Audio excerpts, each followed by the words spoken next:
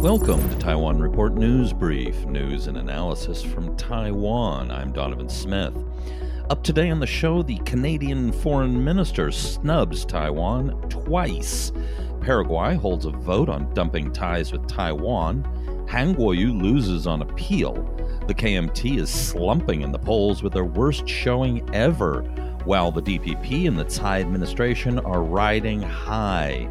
The government is continuing to keep the cash spigot open and much, much more. This is a juicy show, so be sure to stick around. But of course, up first, coronavirus updates. Taiwan confirmed no new cases of COVID-19 on Friday, keeping the total at 440. Taiwan's Ministry of Health and Welfare has partnered with Facebook on a service that is aimed at providing timely and reliable information on COVID-19. A rapid antibody test kit for COVID-19 developed by a local biomedical company that can deliver results in just 10 minutes has passed clinical trials and is ready for mass production. The method of testing is similar to that of a pregnancy test, which uses two red lines to indicate results. The test boasts 100% sensitivity and 95% specificity, according to the company. According to the Ministry of Finance, Taiwan's exports for April stood at $25.24 billion, down 1.3% from a year earlier, following a year-on-year decline of 0.6% in March. On a month-on-month basis, the country's outbound sales also dropped 10.7%, according to the data. In April, Taiwan's imports fell 9.9% from a year earlier to $22.97 billion, with a trade surplus of $2.27 billion US, down $440 million from a year earlier. The Industrial Development Bureau has approved 756 of 1,224 applications from companies seeking government subsidies due to the effects of the COVID-19 pandemic, it said. Quote, applications are still pouring in and we are receiving an average of 100 applications per day, said the IDB Director General. Under the program, companies with 50% annual decline in sales can receive wage subsidies of up to 40% per employee to a maximum of 20,000 NT, as well as a one-time injection of working capital calculated based on 10,000 NT per employee. In related news, the Legislative Yuan has given final approval to 150 billion NT dollars special budget to finance measures to support the economy. The funding will go to subsidies for payroll and operating expenses and utilities at affected companies, credit guarantees and interest subsidies, grants for lower-income households, and programs to spur consumer spending. Meanwhile, Premier Su Tseng yesterday apologized and promised improvements after chaotic scenes outside of local government offices on Wednesday, as uninsured workers waited in long lines to apply for 10,000 NT grants. Su later told a news conference that the chaos occurred after he did not make his instructions clear enough when he announced the grants on Monday, which led to competition among applicants. Quote, the government is a cohesive entity. As the leader of the team, I must assume full responsibility for the issue and reflect on my actions, he said. The policy was also not properly relayed to frontline civil servants, whose workload spiked due to the applications, he said, expressing his apologies and gratitude to them. In spite of Su's screw-up, he got some good news on Friday. President Tsai Ing-wen announced Friday that incumbent Premier Su will continue to lead the cabinet after the inaugural ceremony for her second term on May 20th.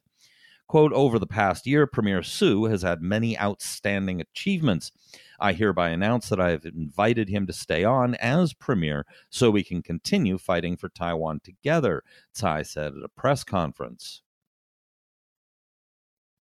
According to a poll by Pan Green leading Taiwan Brain Trust, the Tsai administration is on a high. The approval ratings of President Tsai Ing-wen and Premier Su Tseng have risen to 74.5% and 68.9% respectively. That is Tsai's best since 2016, and Su's rating is surprisingly high for a premier who has been in office as long as he has. Traditionally, the premier is often the punching bag of the administration, taking hits on behalf of the government, which is why usually presidents go through several. They were both beat out by Health Minister Chen Shizhong, who got 93.4% approval. Meanwhile, 40.5% of respondents have indicated their support for the ruling Democratic Progressive Party, the party's highest rating since 2018. The KMT's troubles have continued to mount. The same poll showed that the number of Taiwanese who identify with the KMT has dropped to 9.2%, the lowest the party has ever seen. Let me repeat that. 9.2% of Taiwanese identify with the KMT. Taking over as the country's second most popular political party is the Taiwan People's Party, led by Taipei City Mayor Ko Wen-je with 11.5% support. The New Power Party and the Taiwan State Building Party have also gained ground. The NPP received 6.9% in support, and the TSP received 4.3%. So, not only has the KMT fallen behind the TPP, they are only 2.3% higher than the NPP. Also notable is that the combined total of NPP and TSP, both of whom support declaring a Republic of Taiwan, is 11.2%, which is also higher than the pro-unification KMT. The Taiwan Supreme Administrative Court on Thursday rejected an appeal by Kaohsiung Mayor Han Kuo-yu to halt the planned recall vote against him. This is his second defeat. The Administrative High Court on April 17th rejected the mayor's request to suspend the recall election. KMT Chairman Johnny Chang has set up a committee to fight back against the recall. He said that the party would back it with all their strength. Meanwhile, We Care Kaohsiung, the organization behind the recall campaign, has started using digitally projected ads using the side of a building as the canvas. The city has been tearing down their physical billboards, and this is a strategy to get around that, at least at night. According to the latest issue of America's Quarterly, the Paraguayan Senate took a vote on April 17th in a virtual session on whether to urge the president to change diplomatic recognition from Taipei to Beijing. Confirming the report, Ministry of Foreign Affairs spokeswoman Joanne Oh said 7 Paraguayan senators associated with a left-leaning party caucus, Frente Guazú, petitioned on March 30th to establish formal ties with Beijing in exchange for medical supplies from China and direct access to China's market.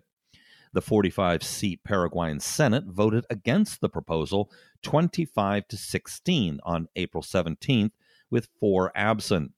Taiwan's Ministry of Foreign Affairs said that the nation's only South American diplomatic partner in the nation's only South American diplomatic partner, shifting formal ties to Beijing is opposed by public opinion in the country. It is unclear how they came to that assessment. Canada's foreign minister, has snubbed Taiwan twice. When Canada donated medical supplies to help Canada in battling the coronavirus pandemic, Foreign Affairs Minister François-Philippe Champagne turned to Twitter to thank the country directly. But after the small island nation of Taiwan did the same, Champagne did not post about the donation on his Twitter account. And when pressed to thank the nation directly on Thursday, he would not say its name. Conservative MP Ed Fast asked, quote, will the minister now do the right thing and on behalf of Canadians recognize the generosity of Taiwan and thank its government for that timely donation? Champagne said lots of countries have done the same thing and, yet again, would not name Taiwan. Fast tried the question again, and Champagne repeated that he is grateful to all countries that have donated medical supplies to Canada, and again did not mention Taiwan by name. Now, as a Canadian, I find this spinelessness appalling. However, The Canadian Trade Office here in Taiwan did post a thank you message on the office's Facebook account after the announcement of the mask shipment. As always, where there are English language articles on these topics and more, links can be found to them on our website, report.tw. Tune in tomorrow for more, and be sure to hit like or subscribe. This has been brought to you by the Taiwan Report. For more content like this, become our patron at report.tw. 哎呦，就是那个台湾狗啦，最喜欢我的台湾狗了。